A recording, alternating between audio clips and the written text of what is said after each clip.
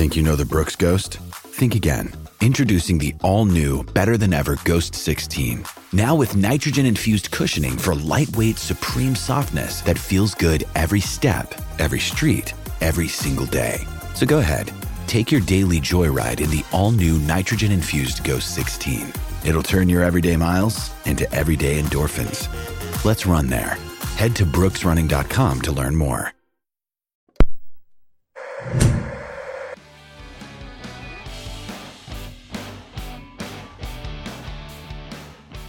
Welcome to episode number 49 of Circles Off.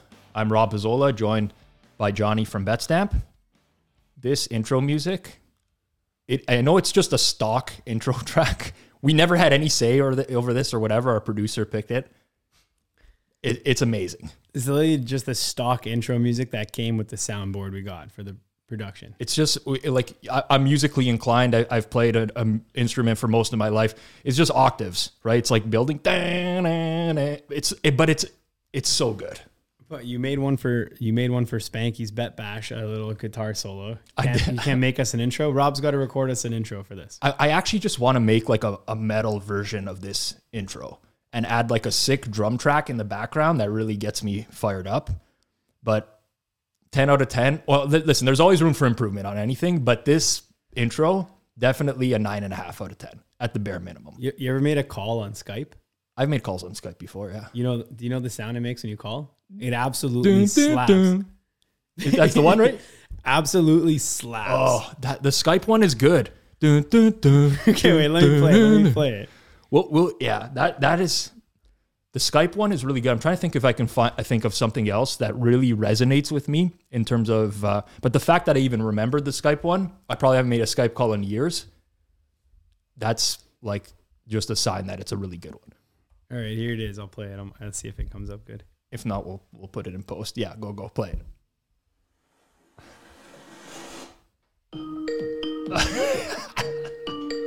Yeah, this is exactly what I was thinking. So good.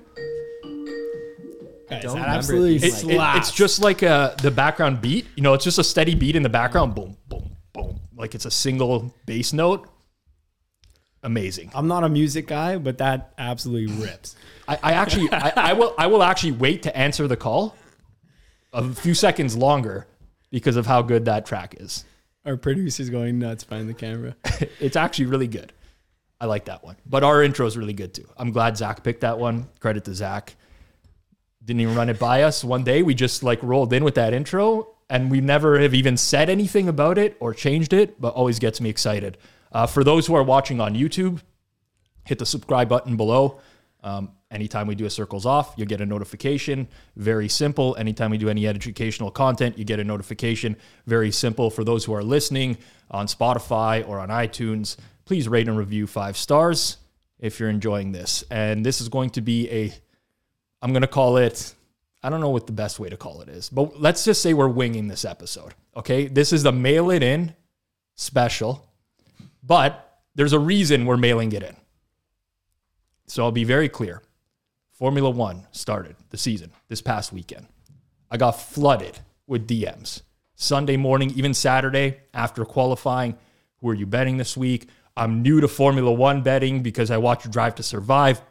Formula One's taking the world by storm, which I love because I'm a huge F1 fan. No one knows how to bet it. Guess what? Neither do I. Neither does Johnny. So we're going to talk our way through how we would bet Formula One. It's a new sport that we're both into. We want to get involved in, have some action down, but we want to do it in a way where we think we're going to be able to win money over time. So that's what we're going to do today. Just kind of talk our way through how we would bet on Formula One. Second thing we're going to do, tweets that trigger us. I think we got a 5-banger in this week's episode. We got some good ones, man. I was triggered last week with a couple of these bad boys, man. Like there's one of them I can't wait.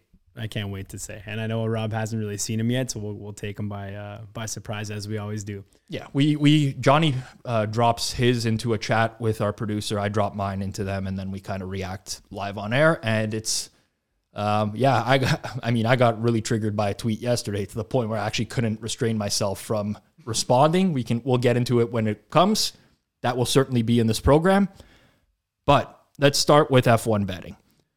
AlphaTauri to win the constructors. All right. You're getting into specific bets. I'm going to get into like, let's start with, there's so much you can do, right? So before we even get into F1 betting, obviously, let's preach the basics because it's the same thing that we're going to do, right? I'm not going to go to one sports book and pull up the odds and just bet there regardless. So many of the principles that we've talked about on the previous 48 episodes of this podcast apply here. And even if you can't deposit into 20 sports books, I'm not suggesting you need to do that, but find ones with different odd sets. And honestly, like make sure that your sportsbook even has motor racing odds in the first place or F1 odds before you even deposit into that book. Because some people message me on the weekend saying, hey, where are the F1 odds on this site? I'm like, they don't even offer them. So yeah, brutal, right? Yeah. Line shopping even more than ever because you'll catch a lot of books that really like, quote unquote, don't give a shit about F1. It's not a big market, not taking a big pop, and they're not moving the lines and keeping as close an eye on it as like NFL or NBA. So you actually will be able to kind of grind these out and line shop a little more than your standard main sports. But yeah, it's kind of similar to golf in a sense that like every race, there's going to be like an outright winner that you can bet on. The most common would be like the outright, or you got the matchup place where it's like two drivers facing each other and then going side to side. I was reading all kinds of rules on like the retirements and stuff for the props just to make sure I'm grinding all those out too. For sure. So that's another element of it, right? Wherever you're going to bet, and listen, at the end of the day, depends how seriously you're going to take this stuff. Most of the people that want to bet on F1 are going to want to win some money. We've talked about this before. Yes, there's recreational betting for entertainment. If you're going to lose money every single time you bet on something, it's not going to be entertaining anymore. It's going to suck. Like watching the race every week and seeing your guys lose and never winning anything, it's going to suck. So if you're taking it seriously, you have to understand each sportsbook's rules, terms and conditions, how they're grading F1 stuff. If they're going to grade after a certain number of laps, like for example, there's races where 90% of the laps, or there's sportsbooks where 90% of the laps make a race official. Somebody who runs 90% of the laps. There's all sorts of different stuff that you can look at. A qualified driver, I believe you're. Yeah, or I can't remember exactly. Classified driver, right?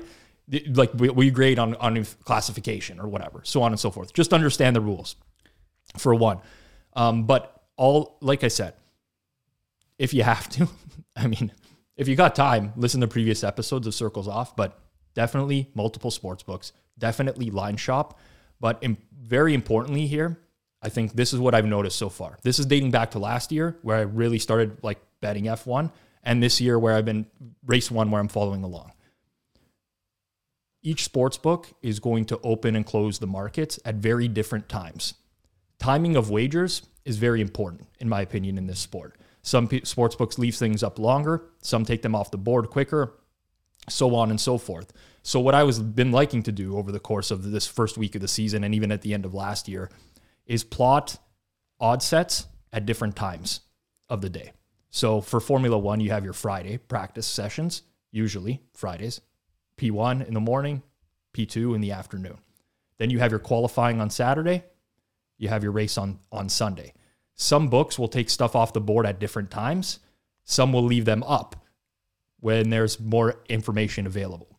So just like any other market, I know it's not as big as the NFL or Major League Baseball or the NBA, but if a book is leaving odds up while practices are going on, which happened twice this weekend on Friday, it's an inherent advantage you have in being able to get down.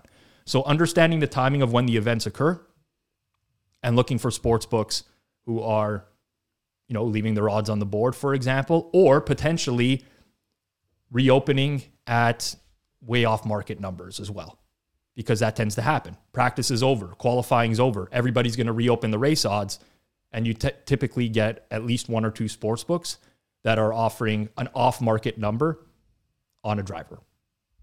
Fair enough. Yeah. If you can, so basically here's the way we're looking at it.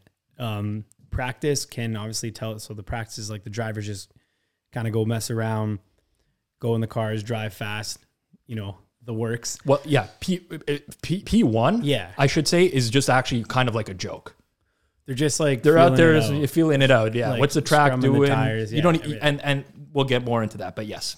Yeah. And then, so if, for example, you're seeing like faster times than expected for certain cars, then it could be like car improvements, things like that. And again, I'm not the biggest F1 fan. I'm not like, an auto mechanic. However, it would be easy for, Oh, you're not an auto mechanic. I'm not an auto mechanic. But- I mean, You can build an F1 car in, 6 months, you said, right? yeah, I mean, Oh, if sorry. you Nobody give me- knows what I'm talking about. If you give so me I all the pieces. have to give the background because this is actually Okay, office challenge here. These guys said that if they were to build an F1 car, you get all the pieces dropped too. You don't have to write to software. It's all there. None of the pieces are missing. You get every piece. You get like engine here, this there. You basically you get a garage with everything You get a need. garage with everything you need, okay? You don't have a direct instruction manual, but what you have is better. You have any resource. You can text anyone you need. You can text a buddy. You can phone in a friend. You can look anything online, anywhere in the web. You can go to a university. You can go to a team, whatever you need. It was like, how long will it take you to build that car up? You have unlimited time. Could be like 10 years if you want. And Rob is saying he's not going to be able to get it done. I personally don't think I could build an F1 car in 6 months because I'm terrible at building things without following instructions. If you give me instructions to follow, I'll probably be able to do it. So But find the instructions. we're talking about the peak, like, technology It in also the has sport. to go on the track and pass. Yeah, you have to drive your own car, we said. Yeah, Remember? you have to drive a lap. But here's the thing. The actual instructions, like the actual technology in this is not in actually assembling the car. The instruction, like Okay, the let- technology is in the performance of the parts. The technology is in the performance of the engine, the software that's writing, the whatever, everything in the car. It's not the parts. Assembling it is nothing. Assembling it is just it's a worker's job. You just assemble it. You know what I mean? You don't have to be like the brains of the whole thing to assemble this car. Are we including engine assembly as part of this? Or does the engine get dropped off as a whole? How many teams get their engine dropped off as well? They build their engines. How many? But here's the thing. Like, for example, Ferrari's going to build engines for other teams. Exactly. Like Haas is using a Ferrari. So how does Haas get the engine?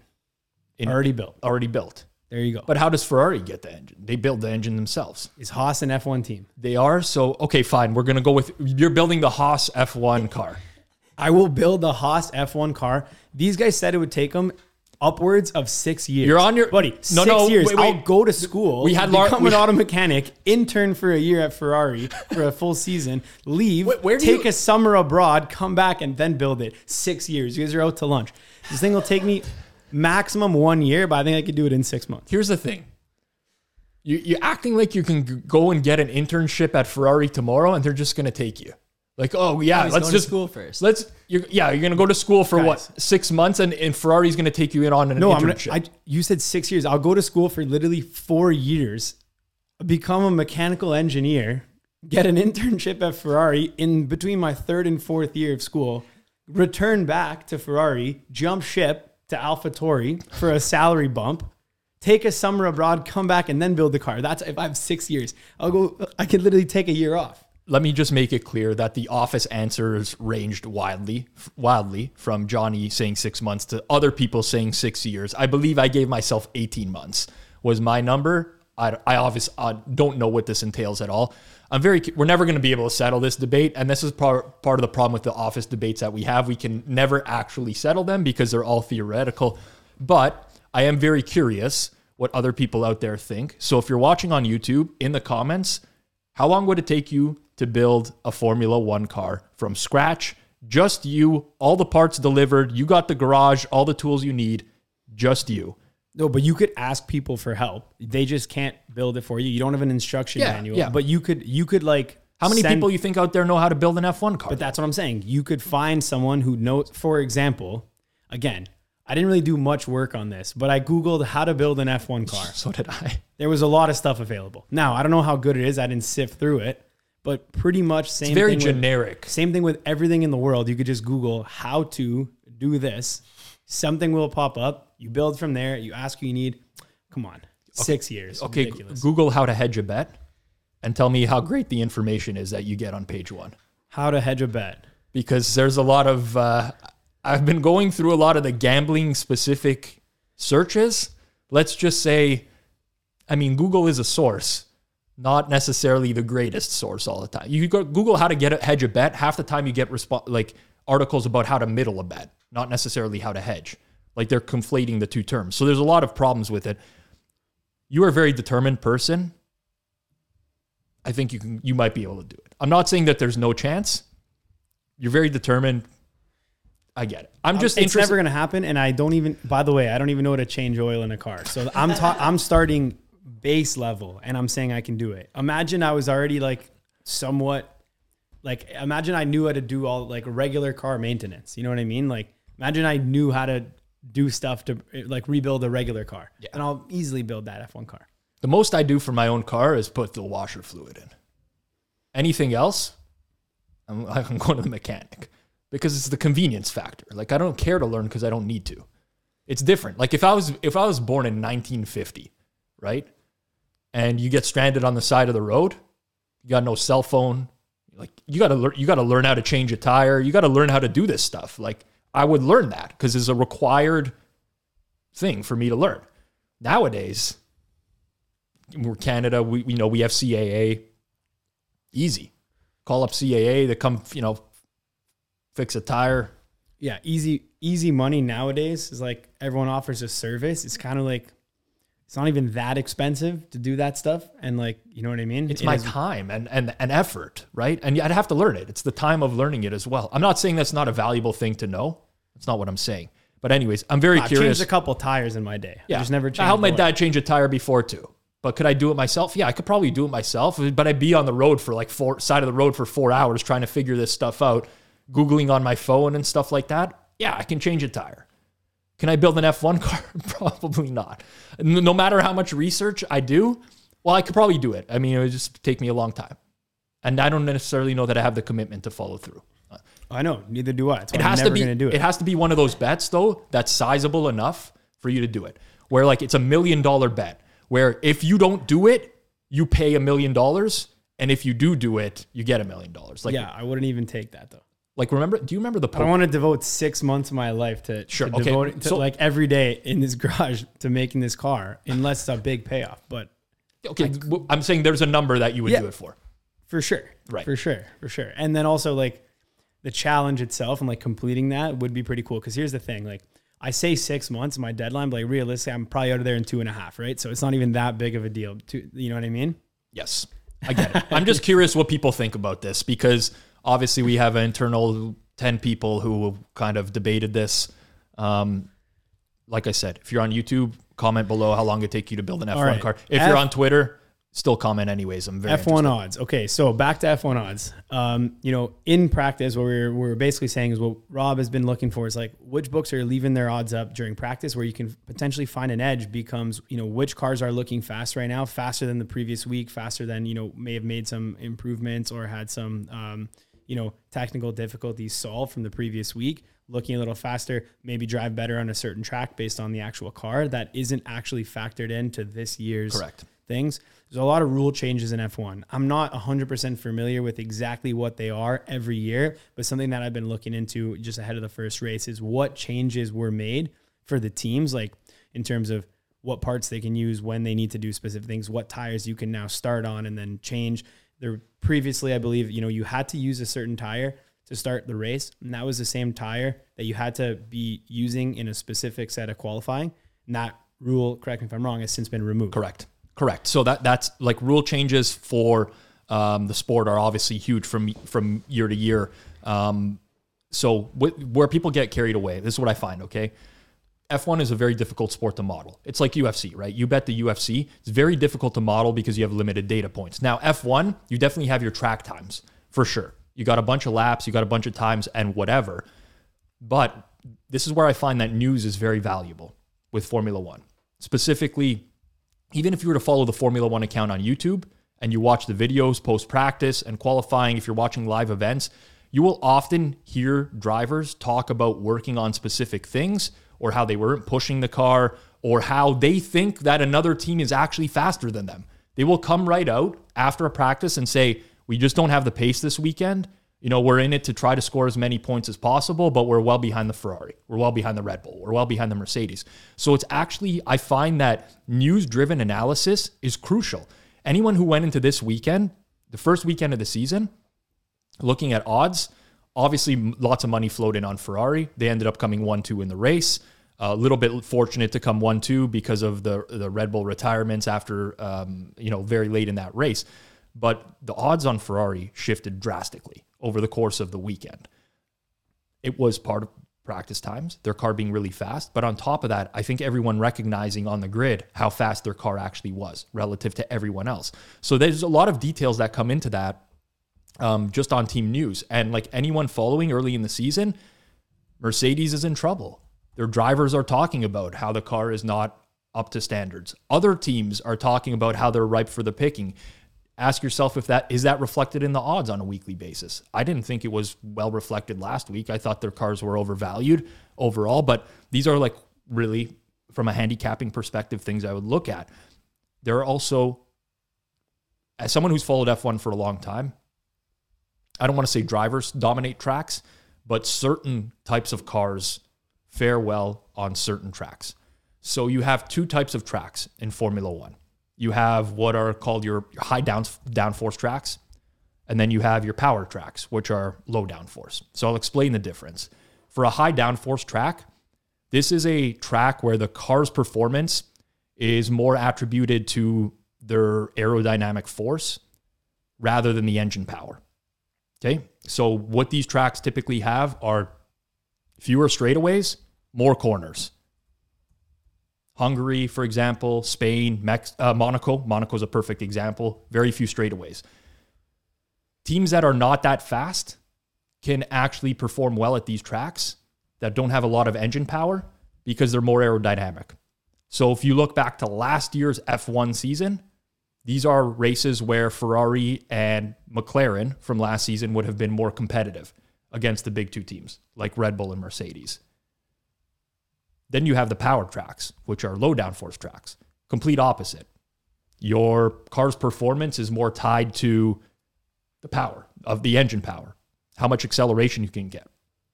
These tracks usually feature long straightaways and fewer corners, fewer turns. Italy, Monza Grand Prix, is one where 75% of each lap is at full throttle.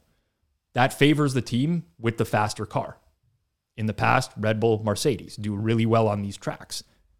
Canada, the Montreal Grand Prix is one of those. The one in Baku, Azerbaijan, lots of straightaways. So the type of track matters. And you're going to start to see these trends appear as the year goes on. So if you start labeling tracks as high downforce versus low downforce, or kind of what we would call an in-between, and this is something that I did last year. Granted, one season sample size. Don't even know if this is an edge or not, but I feel subjectively that there's something there because the odds are very consistent race to race. You would find that certain cars perform better on a certain type of track regularly and are more competitive on certain types of tracks regularly. Would this be factored in the line though? I have not seen it that way. Like you typically notice this, that the lines are very consistent. Like if you go back to last year, and it's very difficult to find historical odds for Formula One. Luckily, I was logging them last year. But if you find a race where Lewis Hamilton is on pole, he's going to be priced in almost the exact same price range for every single time. Regardless of if it's a race where the pole position typically wins or where it's least likely Correct. Based on the variance. Which we identified in Monaco last year, which I thought last year, Monaco, Charles Leclerc qualified on pole, would have been a great bet because he's being offered at like, 3-4 to 1, something like that. Can't remember the exact number off the top of my head, but traditionally that is a high downforce track where there's tons of turns, which means that the difference between the top cars to the rest of the field is much less because they're not reaching peak speeds for much of the race. And on top of that, historically speaking, the track can barely hold two cars side by side. It's so hard to pass. There's so limited opportunities to pass there. So what I've found is not a lot of this is typically I don't want to say none of it's factored into the lines. I don't want to like make statements like that. Obviously, it's a betting market just like anything else. It's not a super big one, but I too tend to find that there are cars and types of tracks that favor your type of car. Tracks that favor your type of car, or tracks that favor a certain qualifying position. Yeah, fair enough. I think that's potentially an edge there that we might have, that we can take a look at and keep an eye on. So race history here, as well as like any improvements to that car that's been made season to season, early in season, that hasn't necessarily been factored in. So like, is Mercedes now a slower car straight away? Would be something to factor into that line. Let's talk matchups now. Yep. So matchups are big because typically, you know, not a lot of books will have a ton of matchup offerings, might have one matchup or two matchups for every single driver. So you might have Hamilton versus Verstappen or Verstappen versus Leclerc. One thing that I've noticed is that the driver themselves matters a lot, but also the actual finishing position doesn't matter in the matchup, right? All that matters is if you beat that other guy or if you lose to that other guy. Correct. So when Max Verstappen's an odds-on favorite to win the race, you betting him to beat the other guy, that doesn't necessarily mean that other guy needs to be a specific percentage more likely to win the race than Verstappen for you to have to bet that, right? So if you're betting a big dog, you can win off of, like, for example, a retirement or a crash or something like that, like the variance that plays in.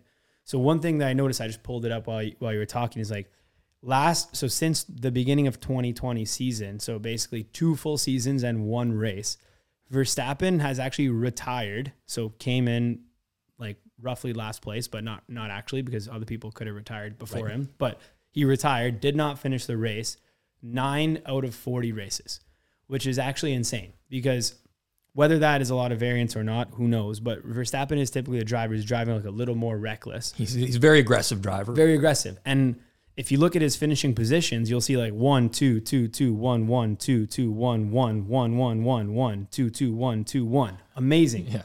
But boomer bust. Within there, he's got 6 DNFs. 6 did not finish.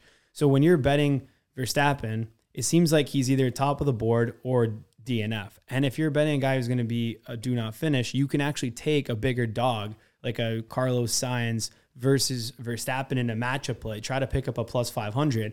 And realistically, like, if you're believing that, and again, history is not technically the best indicator of future performance. Correct. Because Verstappen is retired in almost 1 in every 4 races over the past 40, doesn't mean that's going to continue. However, if he's retiring 1 in every 4 races and you're picking up a guy at plus 500 to beat him, that's an incredible bet, because there's also a chance that you can just beat him outright. Now, again, there's the factor that Sainz might retire before Verstappen or anything like that, but it's an awesome bet there. And it's something just to be weary of, is you don't need to be a good driver to actually win the race to beat someone in a matchup. You could have Hamilton, crash with Verstappen, and then you win all the variable matchups there. And a lot of those, I think, are not necessarily factored into the line. I'd much rather be playing Carlos Sainz at plus 500 versus Max Verstappen over Sainz at minus 500. Yep, I agree with that 100%. Even if you don't want to look at exact results from the past, because you might not think they're an indicator of the future, you could probably bucket drivers into their aggressiveness, because, this is just common sense, right? The more aggressive a driver, the more likely they are to crash out of a race, plain and simple. Also, you can bucket teams in terms of reliability. And honestly, teams will let you know beforehand. Like, listen to a team principal speak, like a Tom Horner, for example, on a weekend. They'll tell you if they're concerned about the reliability of their car. They'll tell you if they're going into a race on bad tires. Like, there's all sorts of stuff that you have to look at going into a specific race, but just listen to this stuff or just even read it. You can gain a lot of valuable information that way. A lot of times matchups for teammates for head-to-heads are teammates. And you can identify guys who are much more likely to go out of a race than others. For example, in the past, it's not this year, Romain Grosjean used to race for Haas, was involved in a pretty fiery wreck last year. One of the more scary moments in F1 history, was able to walk away from that, but the guy could not finish a race. Like, he's just a disaster of a driver, complete disaster. And you could take his opponent or his teammate at the time was Kevin Magnussen 2 years ago. Trying to remember who it was last. Regardless, at pretty close to even odds because they were putting up very similar times in qualifying, or Grosjean was out qualifying him. But what good is a qualifying time if you can't finish a race? We're speaking a lot in terms of handicapping. There are other ways to win at F1. Plain and simple, looking at the market. You can determine so for any market, whether it's outrights, head-to-heads, you can determine what the sportsbook is going to hold on that market. So let's say we're taking a futures market on F1. Johnny can maybe explain this a little better than I am. I'll try to get it as clear as possible. But you're going to have all the odds for every single driver to win the race. They're going to add up to a percentage that's over 100% because the sportsbook is taking a hold on that. You can strip out the hold and determine what the fair price is for every driver by just doing some simple division. It's not entirely perfect, but by doing some simple division. Now you can take that fair price and you can just line shop. And you actually have done nothing now other than use the market. I'm talking about like a market making book. Whoever takes the biggest bet on F1 and just shop around and bet prices based off of that. And I'd feel that's a very, I'm not going to say easy because there's work involved, obviously. But if you know nothing about Formula One and you're able to put something like that together, you're giving yourself a great fighting chance to be able to profit in the long run. Easy. Easiest way. And it's a lot of fun because you can sweat the races. With basically a neutral EV or a slightly positive EV position. And, you'll win some, you'll lose some, but over the course of the year, you'll have a lot of fun doing that. One thing I'll add before we get into the tweets that trigger me is like, if you're enjoying the race on a nice Sunday morning, nothing better than making an espresso with the race and just, enjoying a nice espresso while watching Ferrari is great for not only Italians. So if you're not Italian, you still want to do that, I'd recommend it. You can try it out. It's very soothing. I love it. Formula One's amazing, man. It really is. Both Johnny and myself are, Italian Canadian. So we are Ferrari fans. So it's great to see Ferrari in contention again this year, but it's just such a great sport. Like it really is. It's just to follow, having a little bit of an extra sweat on it. Very fun.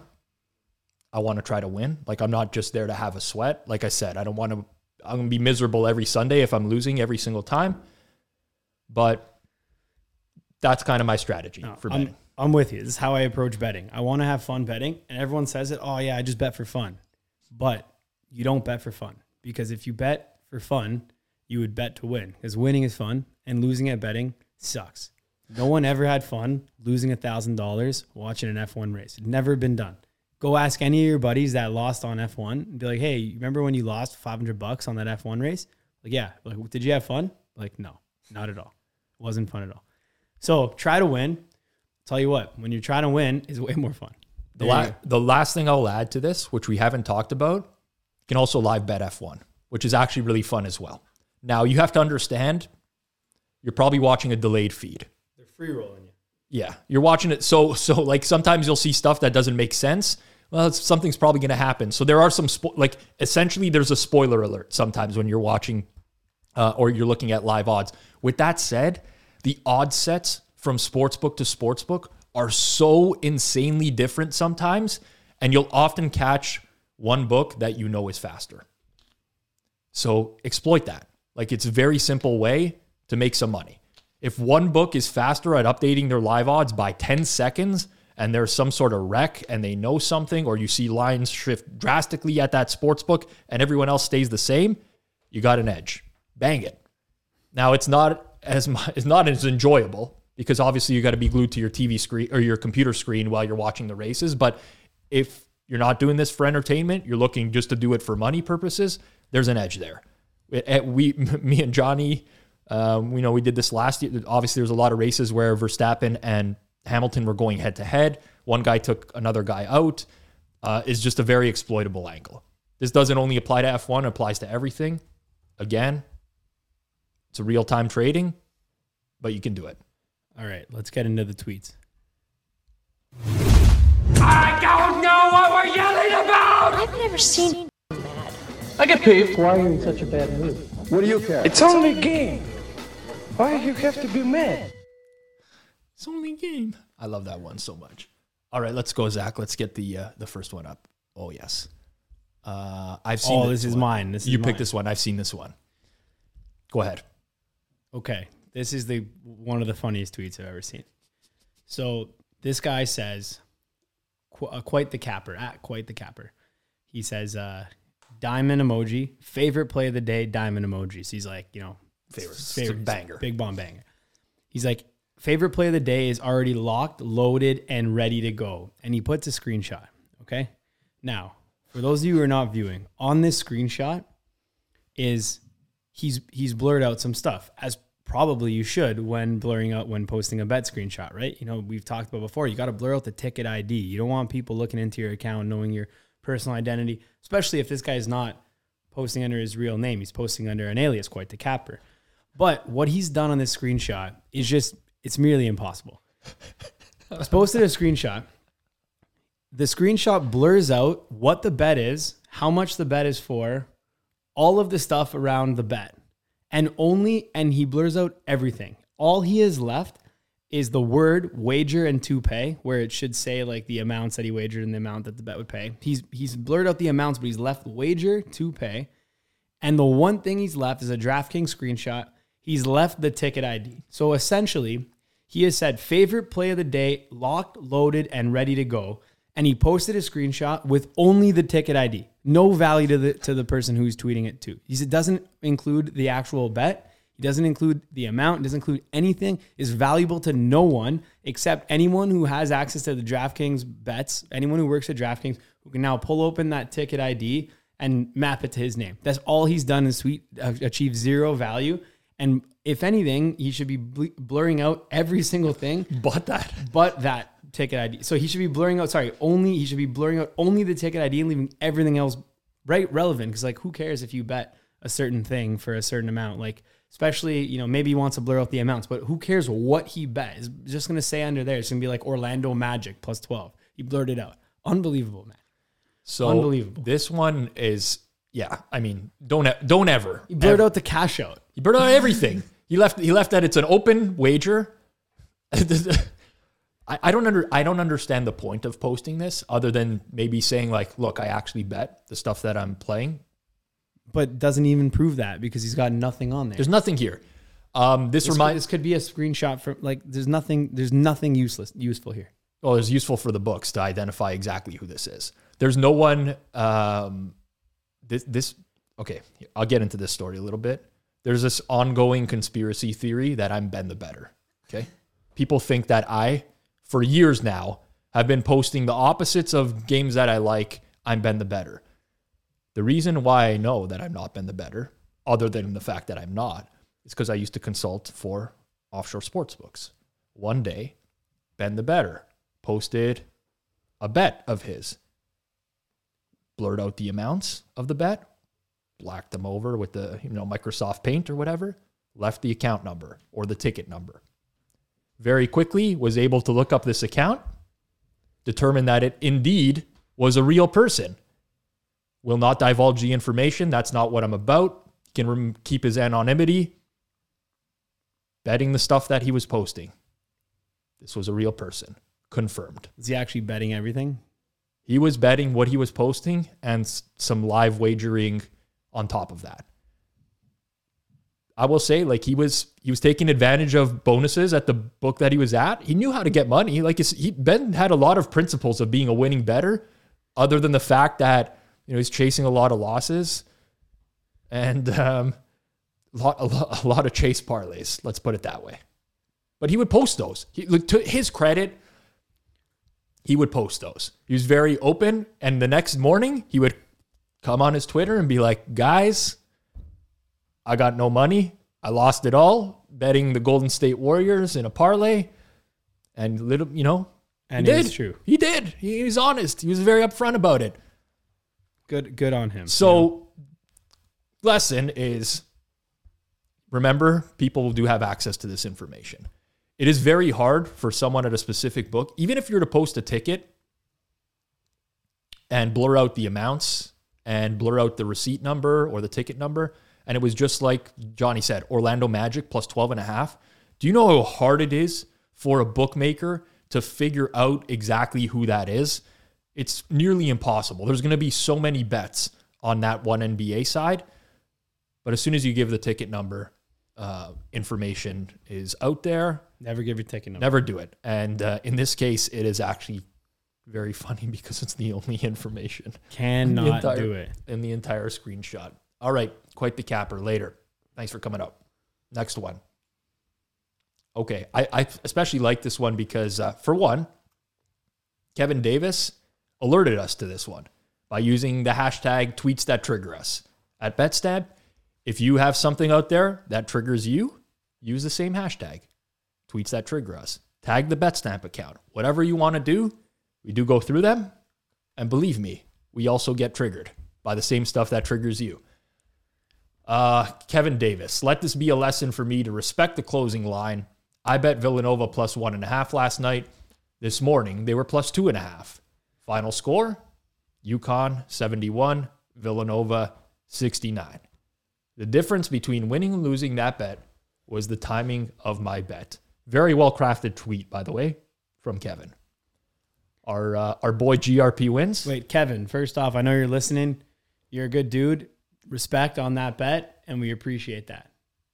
I mean, obviously, it is what it is, but the fact that you are aware that, like, the timing of the bet, getting the good closing line value, like, you're on the right track, my man. Agreed. And we had the luxury of meeting Kevin at the first Bet Bash in New Jersey. Stand-up dude. Big CFL bettor, if I remember correctly, which I appreciated about him as well. You don't get people introducing you like, I love the CFL. Great dude. GRP wins. George Riley. How do you pronounce his last name? Panagakis? I just call him GRP wins. GRP wins. Responds to Kevin's tweet saying, correct. 10 to 15% of the time, it will make a difference what number you get. 85% of the time, the number won't matter. Just be on the right side of the game. It's tough. Just be on the right side of the game, but the number doesn't matter. The right side of the game is pretty much entirely determined by where the number goes. I mean, so here's something that is like a fallacy in sports betting as well. It's like people think, oh, the juice doesn't matter. You only pay the juice if you win, or like doesn't matter if you got a bad number as long as you win, as long as you're on the right side. The reality is you can bet alternate lines. So it always matters what number you got, because if you have $100 to risk, technically when people are saying, oh, juice doesn't matter if you win, they're just risking more on a worse number. So if you bet it at minus 115, you risk 115 to win 100. And the line moves to plus 100. You risk 100 to win 100. If that bet wins, yes, you won 100 in both scenarios. However, had you placed your full bet on the plus 100, you would have placed 115 for 115. Therefore, you would have won $15 extra with the 115 profit. So net, being like the juice, only pay juice if you lose. No, you paid it when you won. You paid $15 because you got the worst of the number. So all in, especially with things like this, it's like it doesn't matter what the right side of the game is. First off, that's not a real thing, like the right side. It's just the right number. Yep. But ultimately, no matter what happens, if you bet a plus 6.5 and it moves to plus 4.5, you could have, in theory, bet that like you got an amazing line. If you were to convert that to the plus 4.5, and then at that time you're playing plus 6.5, you're paying like minus 160 to convert that. I know it's kind of hard to understand what I'm saying. I know Rob understands it. Probably a lot of people do, but never say you don't pay juice unless you lose, because you are always paying the juice no matter what. Always want to get the best number. The ROI will be significantly better when you do. Last thing I'll say on this one as well. We've talked about this before, but it's important to make this extremely clear that, you know, the number didn't matter in like the last 4 weeks of the NFL season. Didn't matter what you bet, you would have won, stuff like that. It's very selective for one, but on top of that, we've talked about the efficiency of these markets before and understanding why a number moves. A number in a market does not move for no reason. You have market-making sportsbooks. I won't name them, but a lot of people know exactly who they are. Who are taking very, very big bets that are profiling every single person that bets through their sportsbook, and they know whether that person is a long-term winner or a loser, how much they win, which sports they win at, all the information that one could want to set a line is what these sports books have. So when they move a number, they are moving it because respected bettors are betting that side. Plain and simple. So yes, there might be a time where you get negative closing line value and you win, or you get positive closing line value and you lose. But to not respect the market and say most of the time the number doesn't matter, it always matters. It always matters. You always want it to move in your direction. Now, there's going to be exceptions, obviously, but these blanketed statements also, like, where did these numbers come from? 10 to 15% of the time, it will make a difference what number you get. It always makes a difference. In some capacity, it always makes a difference. All right. Up next. Okay. David C. Betts. My friend just got this message from a bookie, and I've never seen anything like it. Hey, dog. Just wanted to let you know I was never aware we could bet on favorites and it would pay out. Example, I risk $42 to win $38. I thought this meant negative. Makes sense for someone to think there is no return on betting for favorites whenever you enter the amount to risk and see less of an amount to win than you risk. I'm not saying this is specifically your fault, but it's definitely a major concern of mine. Obviously, I would have been taking favorites. Example, I would have risked $30 to win $25 if I was aware the return would have been $25 and not negative $5. I still haven't received my income tax, but I will this week. So let's figure out a solution to this misunderstanding and lack of communication that has took place. I actually don't even know where to start on this one. I will say, like, this one actually doesn't necessarily trigger me more so Just than funny. It's just, it actually makes me want to cry. The triggering is at the end when he's like, you could tell now, like, he's messaging, like, he says, my friend just got this message from a bookie. And so is he messaging a player this, or is a player messaging a bookie this? There's a lot of confusion here on my point. And why does he need, so I'm assuming he needs his income tax to come in so he could pay out. Or his share of the losses? Is that how you're or is it the other guy's share of the winnings? See, I don't know. This very much feels like a guy who sent a message to the bookie saying, hey, man, didn't know that I could bet favorites. Yeah, I know. That's why I'm down. Because I didn't know. So it doesn't sound like the message is from the bookie. It sounds like it's to the bookie. Yeah, right? but it says from the message from a bookie. But also, to be fair to him, within the American odds set and even European, usually the only, like, on credit, it's like, hey, risk 55, win 50, right? It says that. In the other books, like if you're playing on, a different sports book, it'll say, like, let's say you're betting a minus 110 and you're betting $100. It'll say, like, bet 100, or let's say you're betting 110. It'll say bet 110, return 210. Yeah. But it's factoring in that your initial 110 is gone, and then if you win it, you return 210. Right. So there is a little bit of confusion. Obviously, you're not going to be able to, like, he's like, I thought I couldn't bet favorites. Like, what? He just thought that. He just thought it's a guaranteed loss. Yeah, he just thought he places the bet, and just if he loses all his money. If he wins, he loses $5. This one is actually unfathomable. Like, it's almost like this is a troll job or has to be a joke. I don't know how anyone on earth can think that they would place a bet and it's just a guaranteed loss. Like, if I This is a classic lose-lose. You win, you still lose. You lose. Yeah, like, it just literally doesn't make sense. But it is what it is. And honestly, the funniest part about this is that at the end, no, it's not even funny. I'm not gonna say it's funny, but at the end, he's like, anyways, I can't pay you because I haven't got my income tax yet. But once it comes in, like, let's figure out what we're gonna do about this, because, like, this is a terrible miscommunication. Like, and there's a misunderstanding and lack of communication. So let's figure out what we're going to do here. Obviously, I would have been winning money. I lost money. Obviously, I would have been winning. Like, are we even here? Are we going to call it a day? That's that's like the funniest part about it. This, I've read this one about 1 million times already, and trying to decipher it is definitely difficult to understand the situation. But what I find Good shit. It is so good that there's actually, listen, there's a lot of beginners in the space. There's a lot of people who are not educated on sports betting. Your starting point when you're betting on sports is to at least understand the basics. Everyone should do that. Unless you're just going to learn the ropes through an account, that's fine as well. But like, this is, like I said, unfathomable. I can't say that word properly. It's really bothering me. It's bothering me just as much as a tweet that I can't say unfathomable. There we go. That someone could think. To you, Pizzola? I don't know what happened to me, but that someone could think that they put in a bet on a favorite and it's a guaranteed loss. But at least he figured that out, though. He was like, at least he didn't bet it, you know? It's true. Well, yeah, but he's like, why would I bet this? Like, this is dumb. we got to clear up this misunderstanding is the funniest thing. Like, okay, up next. All right, Frank, this one really triggered me in real time. Twitter has this thing now, okay, where it filters these tweets to you that are not on your timeline. It's just like, oh, do you like football? Here's a tweet about football. Do you like? I hate that because I follow the people I want to follow because I enjoy it.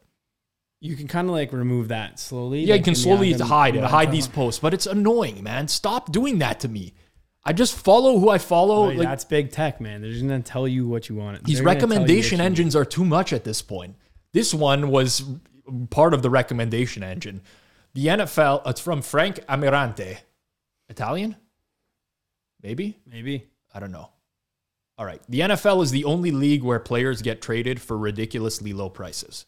Fix the trade market. A good wide receiver like Amari Cooper should not be dealt for a fifth and a swap for sixth round picks. It's absolutely absurd. What's absolutely absurd is this take, okay? It's a market. If Amari Cooper was worth more than a fifth and a swap of sixth round picks, he would have been traded for more than that. There is no problem. This operates like any other market in the entire world. Supply and demand. Very, very, very simple. That's it. Occasionally, a team will butcher a trade. Don't get me wrong. There is times when I've looked at a trade across many sports and said, there is absolutely no way that was the best offer they could have got for him. And whether you believe that or not, whatever. However, the first line here. So I'm not saying that Amari Cooper, this was the best offer. Maybe if they shopped around to all the teams, they might have been able to get a little bit more or whatever. That's not what I'm trying to argue here. What I'm arguing is the NFL is the only league where players get traded for ridiculously low prices is completely incorrect. No. They don't get traded for ridiculously low prices. They get traded for the actual price because there's so many different teams. So if that guy could have been traded for more, they would have got more. It's like they would have for sure traded him for a first rounder. Like, what are you saying he's worth? A first rounder?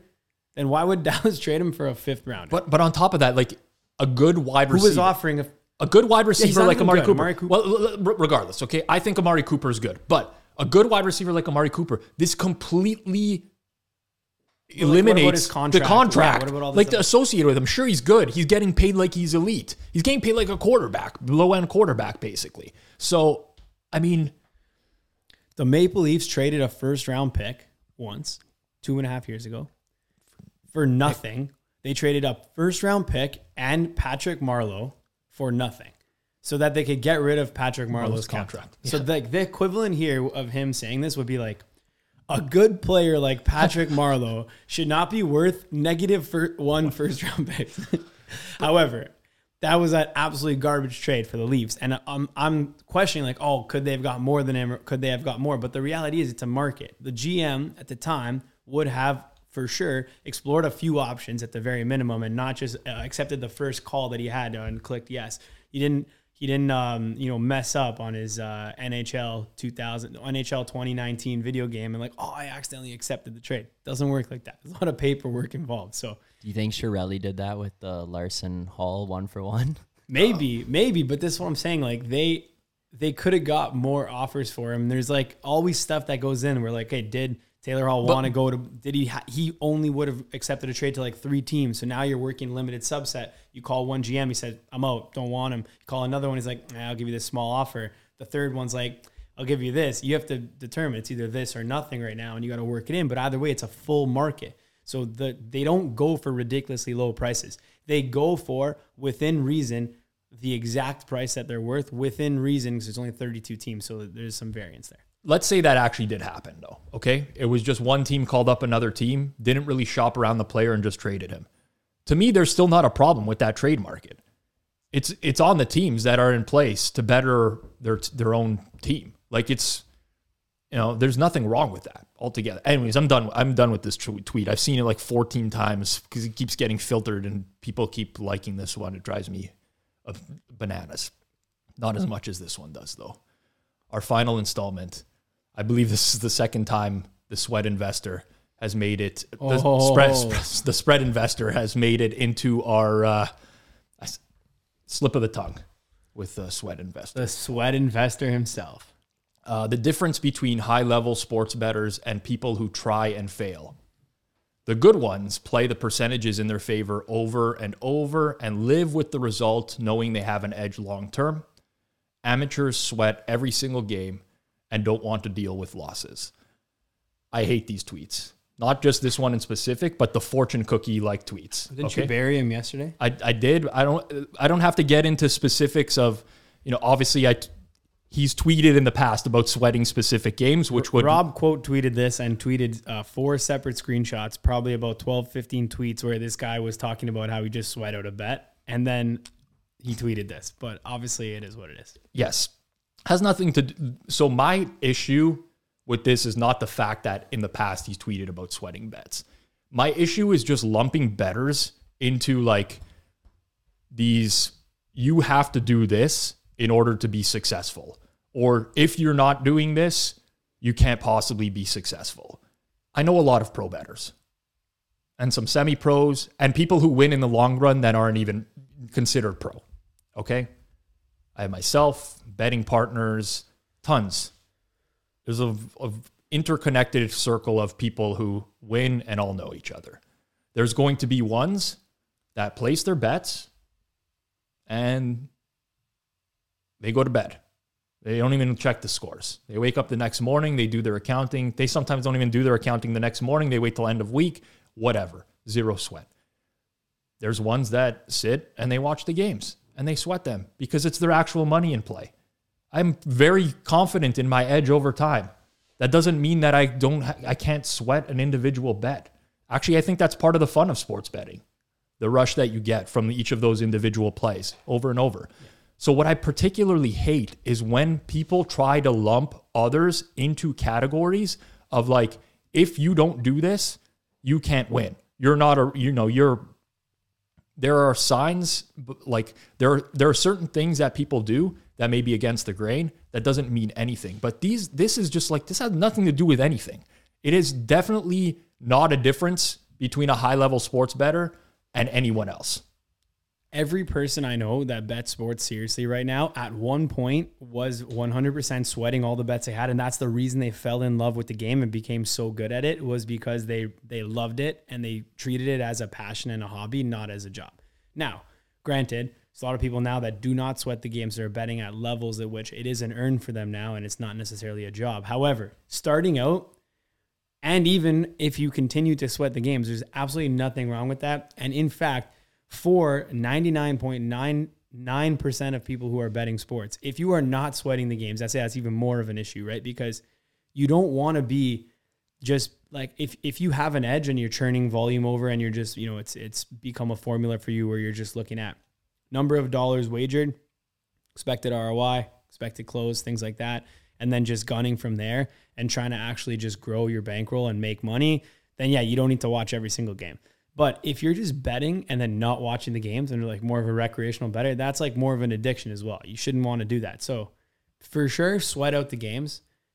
At almost every level, there's got to be something that is making you sweat. You know what I mean? Eventually you will have a game or a middle or something that ends up being a big thing, or you might have a futures bet on some team to win March Madness, and then you end up going and sweating that. Like, there's nothing wrong with that at all. Unless, of course, it becomes into an addiction and thing like that. But nothing wrong with sweating your bets. Definitely sweating your bets and not sweating your bets is not necessarily a feature that is going to make you more profitable in the long run. So you can do it, you can not do it. I'd say I'm, 50-50. I like to watch games also, you know what I mean? Like when I'm betting on UFC, I do enjoy watching it just because I like watching the UFC. Might also have a bet on an NBA game where the channel's delayed and whatever, and I'm not going to barely check that. All good as well, you know? Yes. I just don't like people being lumped into categories based off of stuff that doesn't matter.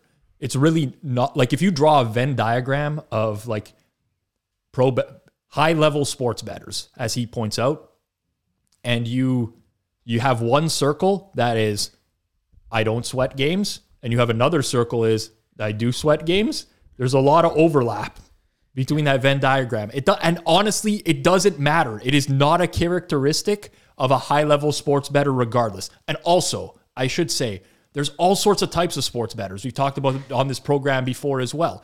You have guys who are originators who are just betting one side. You have guys who are arbing. Well, like if you're arbing stuff, of course you're not going to sweat anything because in the long run, your edge is guaranteed.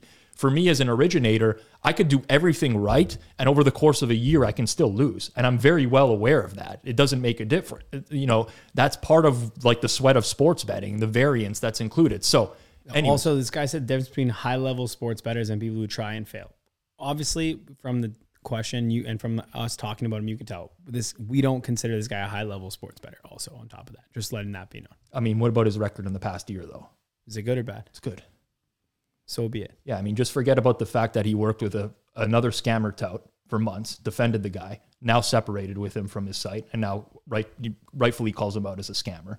Forget about the fact that this guy was having, you know, last year, a negative college basketball season on 1 to 2 unit plays, went into March Madness, upped his units to 4 to 5, and then won 4 or 5 of those in a row, which completely skews the record. Like there's so many. Anyways, I don't want to get into him. He's running gun. He doesn't sweat the bets, but he does. But hey, listen, it is what it is. Anyone can do their own thing. It's on Twitter. It's on you. Like this guy charges for picks. He might win. He might not. I don't know if he does anymore. I honestly don't even know what he does. I literally don't follow Sweat Investor anymore. He's this was surfaced to my timeline, unfortunately, because obviously now I've spent way too much time of my life discussing this one in specific. I don't care for the guy. I think he's a joke. I've made that very clear before. And, Next. And I think that's it. I think we ended on this. Is that it? Yeah, which is... No, there's one more. I think that's it. I had one more. There was one more. I made an executive decision to cut it. Fair enough. We can... I mean, there's a reason. Listen, Rob doesn't want to call out people. No. And honestly, he's a more seasoned media guy than me. So I'll respect Rob here. We're going to cut that. The last one was just an honest mistake by someone that I actually respect. And there's no lesson to be learned. There's actually just no lesson to be learned. I tried, unless I particularly despise someone like Sweat Investor here. Despise. I don't want to put people in here that like we're not going to learn a lesson from it. Like I'm not here to just completely come on and trash everyone in the industry. That's not the point. Fair enough. There has to be like a positive spin on it in most cases. Yeah. Well, anyways, that's all good. We'll get the next one. I don't really care that much that this one was taken off. It was something that was a funny one. It would be calling out someone, so it's good. We'll leave for next week and we'll stick to maybe one. we'll include it. Well, maybe I'll have an epiphany and we'll Next just put week, it back put it in the in next one. whatever. But all good. Yes. F1 betting. Get your bets in probably on Saturday during the qualifying or on Friday during the practice. See where the market's moving. Grind out those edges. Live bet during the race. Grab a nice Spro. Sip it during the race. Put your Ferrari hat on, and the Scuderia, as they call it, with the English accent. My goal one day. Pronunciation. We'd never spend this money because it would be a complete waste for us to do it since we're not really active. BetStamp's not active in the European market. But I was looking up the prices that these companies pay for sponsorships on the Ferrari, particularly Shell, because Shell's logo on the Ferrari is a chef's kiss.